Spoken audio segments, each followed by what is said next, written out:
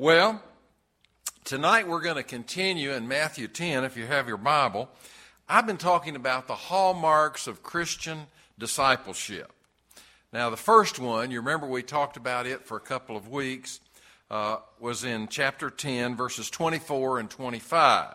It was a disciple tries to be like his master. If you really want to learn how to live the Christian life, pick out the finest Christian you know and try and catch on to how they think, how they operate, how they do things. Try and catch on and see if they are loving, caring, helping people. And the more you're around them, the more you become like them. The second thing that we have been looking at is the disciple gives reverence to God and not to the world. Now, we're still in that section. We're going to finish it tonight. We want to do that. We want to give more reverence to God and not to the world. We want to have a humility that I talked about this morning. We want to have a humility that honors the Lord, and integrity that honors the Lord. Our integrity is judged every day by everybody. Integrity is such an important thing that we need to have as we serve Him. Well, tonight we're beginning in verse 28, chapter 10, verse 28. If you have your Bible, look with me at that. It says, "And do not fear those who kill the body, but are unable to kill the soul. But rather fear Him," talking about the Lord, "fear Him who is able to destroy both body and soul in hell." Now, this is talking about a specific person in both instances. It says, "do not fear," has to do with those who kill the body. Now, who kills the body? Well, these people that are going around shooting people all over our country, they kill the body. There are those all over the world tonight that are killing Christians. We've heard about that from the lady from Voice of the Martyrs. She did a great job kind of laying out the picture for us of all the killing that's going on in the world. It says, "Do not fear those who kill the body. The harm that they do is temporary." And you say, well, it sounds kind of permanent to me. If it's going to kill my body, that's kind of permanent. Well, it depends on how you look at it. You know, the body is very temporary. You know, when you look at something from God's perspective, it's like 1,000,000 years for every little piece of sand on every ocean. That's how long He looks. You know, it's forever. It's for eternity. And we're, of course, all worked up about our body now. We should instead fear Him, fear the Lord it's talking about, who is able to destroy both soul and body in hell. Fear here has two senses. The first has to do with fright and terror. That's what we have of people that would kill the body. I was a kid in Chattanooga growing up, and we had a young guy in the church that was mentally retarded, and he would do and say very strange things. You never knew what he was going to do next. Well, one night at church, he pulled out a knife, and it wasn't just a little knife, it was a big knife. It's one of those Jim Bowie kind of knives. And he was kind of waving that thing around, and I was about 4 feet from him. And, you know, it kind of flashed across my mind, I'm going to get killed right here at church. And I'm just 18 years old. That's not right. That's not fair. That was the thought. I never will forget. That's the thought that went through my mind. A bunch of the men came up and told him to put that down and they kept talking to him, and I think somebody eventually offered him some ice cream if he would put it down, and so he put it down. But it was scary. You know, we have fright and terror related to that. The Scripture is saying the second sense of fear has to do with awe. And that's what we have of God. And that's the kind of fear that we ought to have. That's what this text tonight means. Do not fear those who kill the body, but fear Him, the Lord, who is able to destroy both body and soul in hell. There may be a price to pay for speaking for God's truth in the light and proclaiming it from the housetops. I mentioned last week that if they wanted to get the word out about something, they didn't have the television or the newspapers or anything. So they would go up on top of their housetop and yell out what they wanted everybody to know. And, of course, the sound would filter down to each house. They all had flat housetops. We had a lady, I don't know how many of you heard her, we had a lady from Voice of the Martyrs come and speak at our church a while back. And the numbers that she cited were just almost unbelievable to me. I've read a lot of things about all the killing that's going on around the world, this ISIS group and all the people that they're killing. The lady said that there were 500,000 people last year that were sacrificed, that were murdered, simply because they were Christian. I think of that, 500,000 people gave their life because they were believers. In Sudan, they're right now doing an ethnic cleansing. The Muslims come down from the north and go into the villages and kill everybody. They want the natural resources that are there, and that's going on today.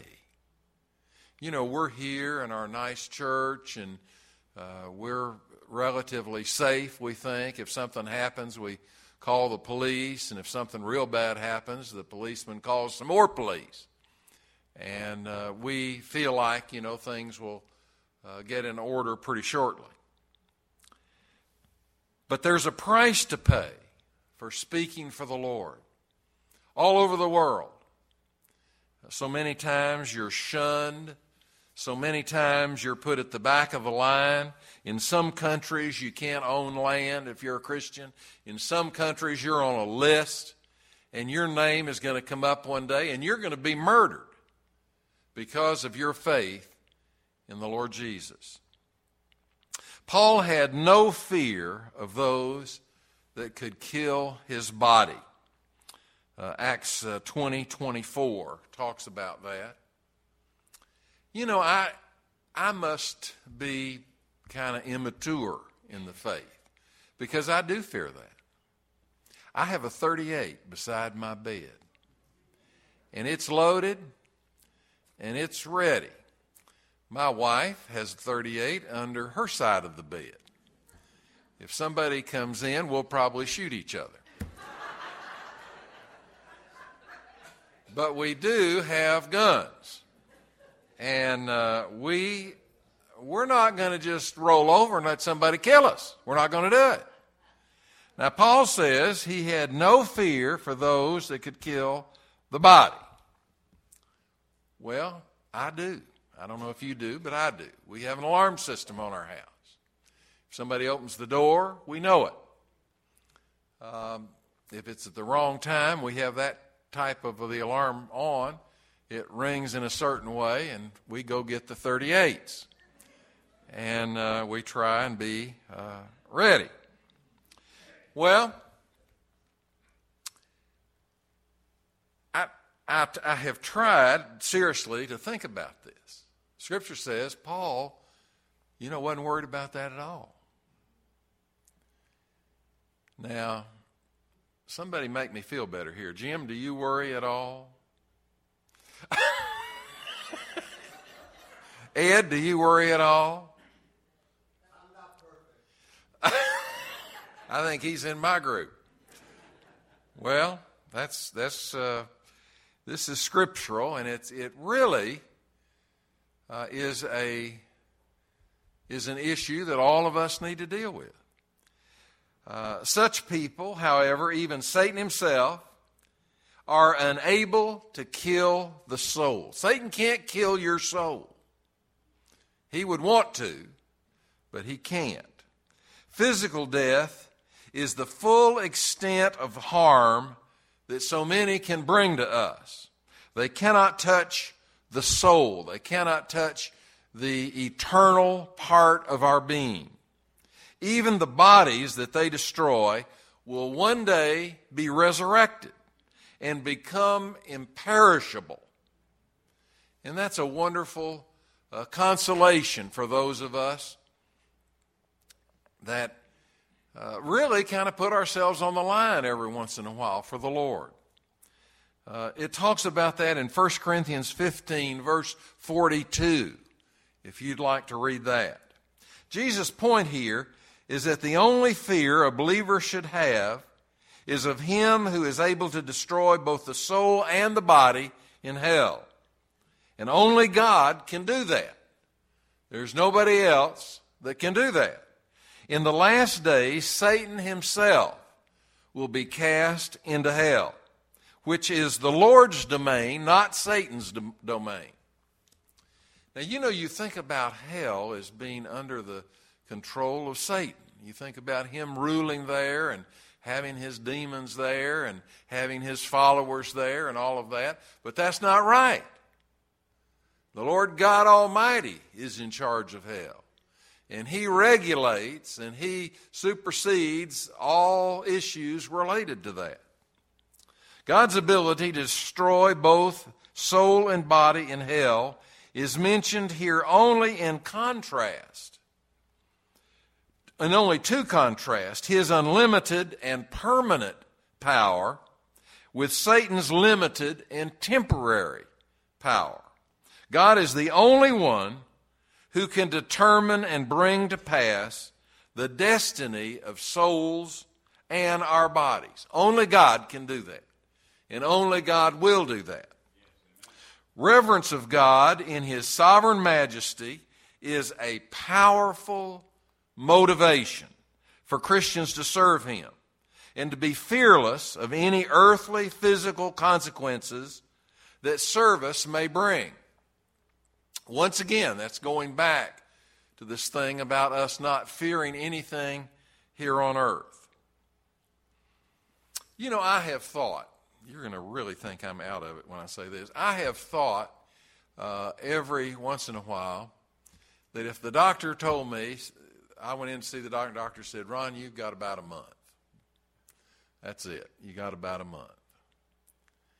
The thought has crossed my mind a number of times that I would like to go to some of those places like the Sudan, and I'd like to take over some real good rifles with me and some guns and things. And I'd like to try and help those people. I really would. I'd like to help them. I think they need help. I think we ought to help them.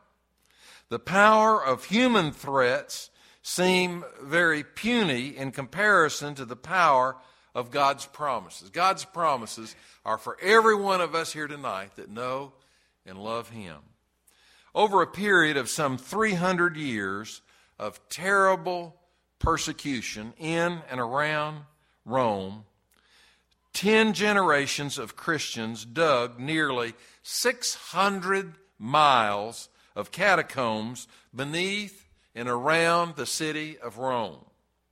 Archaeologists have found these now. They estimate that perhaps a total of 4 million bodies are buried in those catacombs. A common inscription found in the catacombs is the image of a fish, the 2 lines that you see on some cars every once in a while. The Greek word for which is ichthus. It was used as an acrostic for Jesus Christ, God's Son, Savior. And they would have that on their burial place in those catacombs. Another common inscription found there is that the Word of God is not bound. In other words, the Word of God is forceful.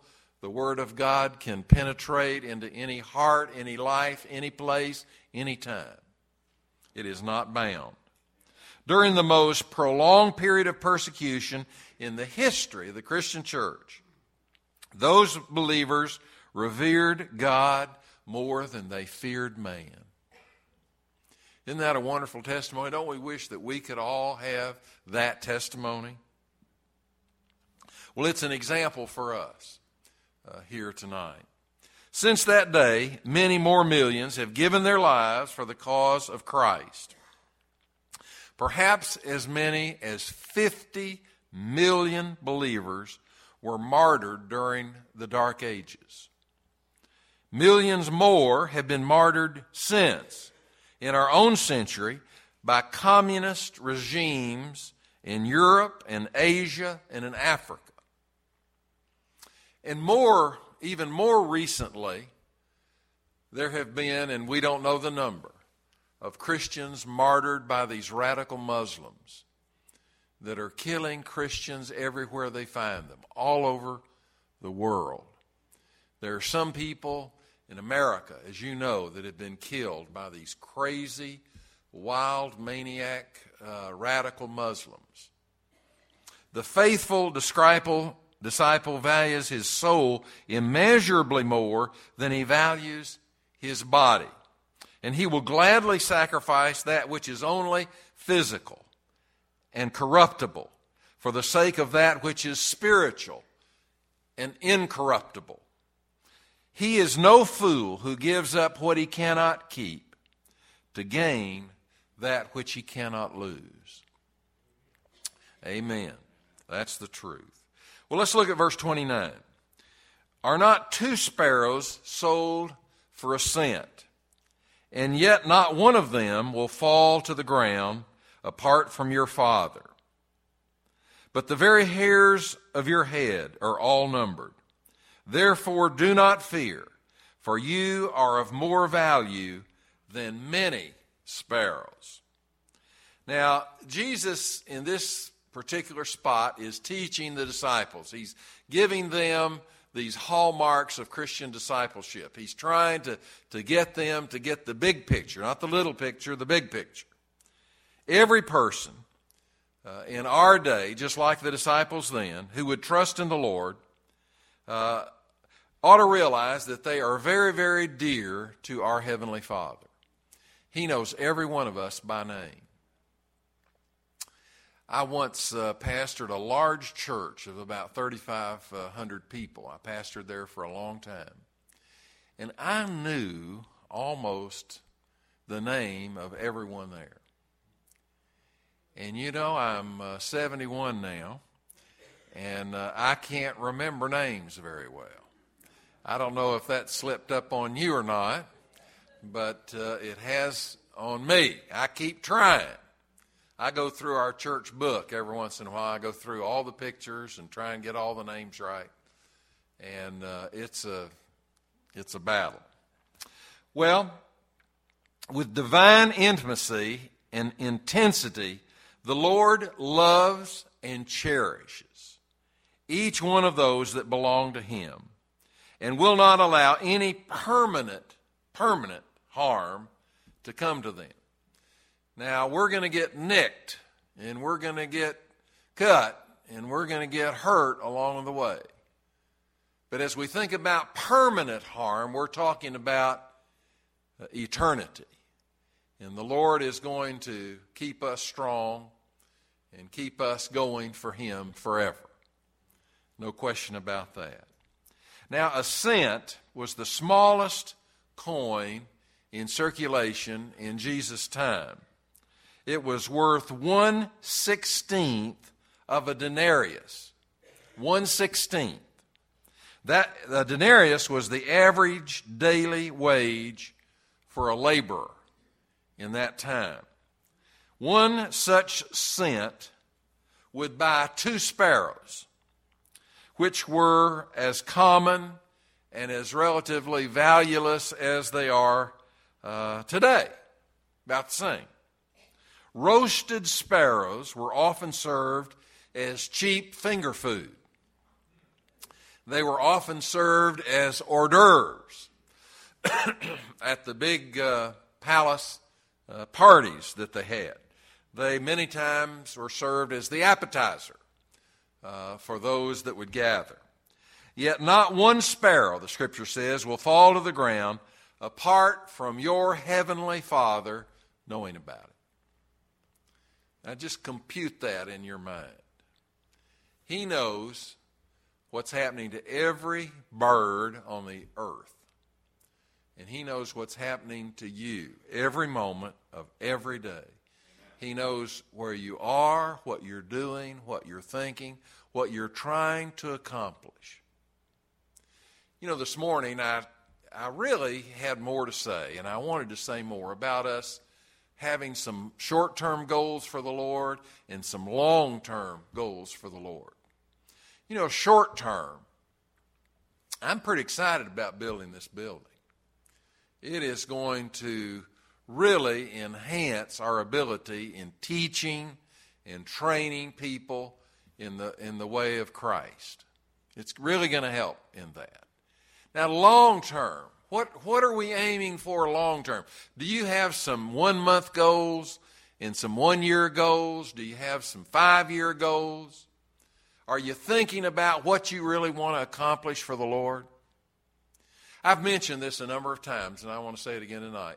I think all of us ought to put the church in our will, that we could tithe our will, our trust to the Lord. Cindy and I don't have any children. We're going to give it all to God's work, 100%. And we're happy about that. That's what we want to do. We have spent our lives serving the Lord. I know you have children, and you want to give it to them. Well, give 90% of it to them, but give 10% of it to the Lord. Because probably they're just going to get it and waste it. It'll all be gone in about 6 months after they get it. The Scripture says, "Yet not one sparrow will fall to the ground apart from your Father." Jesus says, the most insignificant of the little birds can fall anywhere, and they do it, and as they do it, the Lord knows all about it. Now, in some Greek commentaries, this word also means hop. And so what that would mean is that the Lord not only knows when they fall to the ground, but He also knows when they hop. The sparrow's hopping. He knows that. Now, if He knows that, certainly He knows what our dogs are doing. They're more important than the sparrows. And if He knows that, He knows what all the horses are doing. He knows what all the animals in God's kingdom are doing. And He knows what you're doing. That's the most important thing. God's knowledge of us is so detailed and His interest in us is so keen that the very hairs on our head are numbered. The average hair count on the human head is about 140,000. That's the average. Now, we're probably not holding up our end of that. But that's the average. Which means some people, of course, have more than that. Some of us have less. God, who has all knowledge of every person, illustrates His omniscience by this spiritually inconsequential bit of information. He knows every number of every head of hair, not only here, but of everybody in the world. He's omniscient. He knows everything. He knows everything about that, but more than that, He knows everything in our heart. And He wants our hearts to be right. He wants our hearts to be moving in a Godward direction. He wants our hearts to be trying to serve Him on a daily basis. If He takes notice of such things as the sparrows, the hair on our head, how much more concerned he is about spiritual matters of far greater consequence. He's real concerned about that. Jesus then gives a third exhortation to not fear. There's one in verse 26, one in 28, and this one. Another reason why we should not fear is that we are of more value to God than the sparrows. The obvious understatement here, that's an understatement, illustrates how very, very dear all of God's children are to Him. You know, every week I read a lot. I suppose people wonder what I'm doing in my office sometimes. I'm in there for hours at a time. I read a lot. And the main reason that I read a lot is that I look for great illustrations. You know, the Scripture kind of breaks itself down in ways that are very obvious, and you can make 3 points out of it very easily. But you can't get great illustrations that way. You've got to read a lot. You've got to go through a lot of materials. You've got to read the newspaper every day, which I do, and some magazines every month, as I do. And you've got to just read a lot of stuff. You've got to read a lot of stuff on the internet. Well, I want to close tonight with one of the best illustrations that I know of. And I want you to listen very carefully, because it is a strong testimony for the Lord. From among the finest athletes in the Roman Empire, Nero selected a group that he called the Emperor's Wrestlers. Their motto was, "We the wrestlers, wrestling for thee, O Emperor, to win for thee the victory, and from thee the victor's crown." The wrestlers were also soldiers and were sent out on special military commands, special campaigns, special tasks that they had to do. On a certain mission in Gaul, which is the modern France, many of the wrestlers were converted to Christ. Upon hearing the news of that, Nero ordered the commander, Vespasian, to execute any wrestler who refused to renounce Christ and swear religious as well as military allegiance to the emperor. If they wouldn't do that, kill them. The emperor's orders were received in the dead of winter, as the men were encamped on the shore of a frozen lake. When Vespasian assembled the soldiers and asked how many of them were Christians, 40 men stepped forward. Hoping not to lose any of these fine men, many of whom were his best friends that he had lived with and worked with for years, he gave them until sundown the next day to reconsider. But at the given hour, all 40 men still refused to renounce Christ. In order that they might not die at the hands of their comrades, the commander ordered the 40 men to disrobe and to walk naked out onto the ice, the frozen lake that was before them. Throughout the night, the soldiers on shore could hear the 40 men singing triumphantly, 40 wrestlers, wrestling for thee, O Christ, to win for thee the victory, and from thee the victor's crown. The singing grew fainter as morning neared, and at dawn a lone figure walked back and approached the fire. He confessed that his faith was not strong enough to face death. Then Vespasian heard in the distance the faint strains of these words, 39 wrestlers wrestling for thee, O Christ. He was so moved that he took off his armor and his clothes and marched out onto the ice to join the others, shouting as he went, 40 wrestlers wrestling for thee, O Christ, to win for thee the victory, and from thee the victor's crown. We need to let that be a real impetus to us to really serve our Lord and Savior. Tonight, if there are those in the house that would like to come and become a part of our church, we pray that you will. We want you to step out on faith, step out in an allegiance to the Lord Jesus and a willingness to be used of Him through the auspices of this church.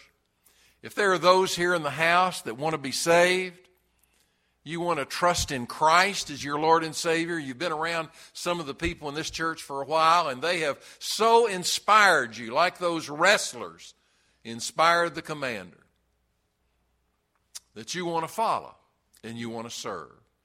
You want to come and move your membership to this place so that you can serve Christ here. Well, whatever your decision might be, I'm going to stand down in the front. Jim's going to lead us in a song. And if the Lord leads you, you just slip out and slip forward. Let's stand together as we sing.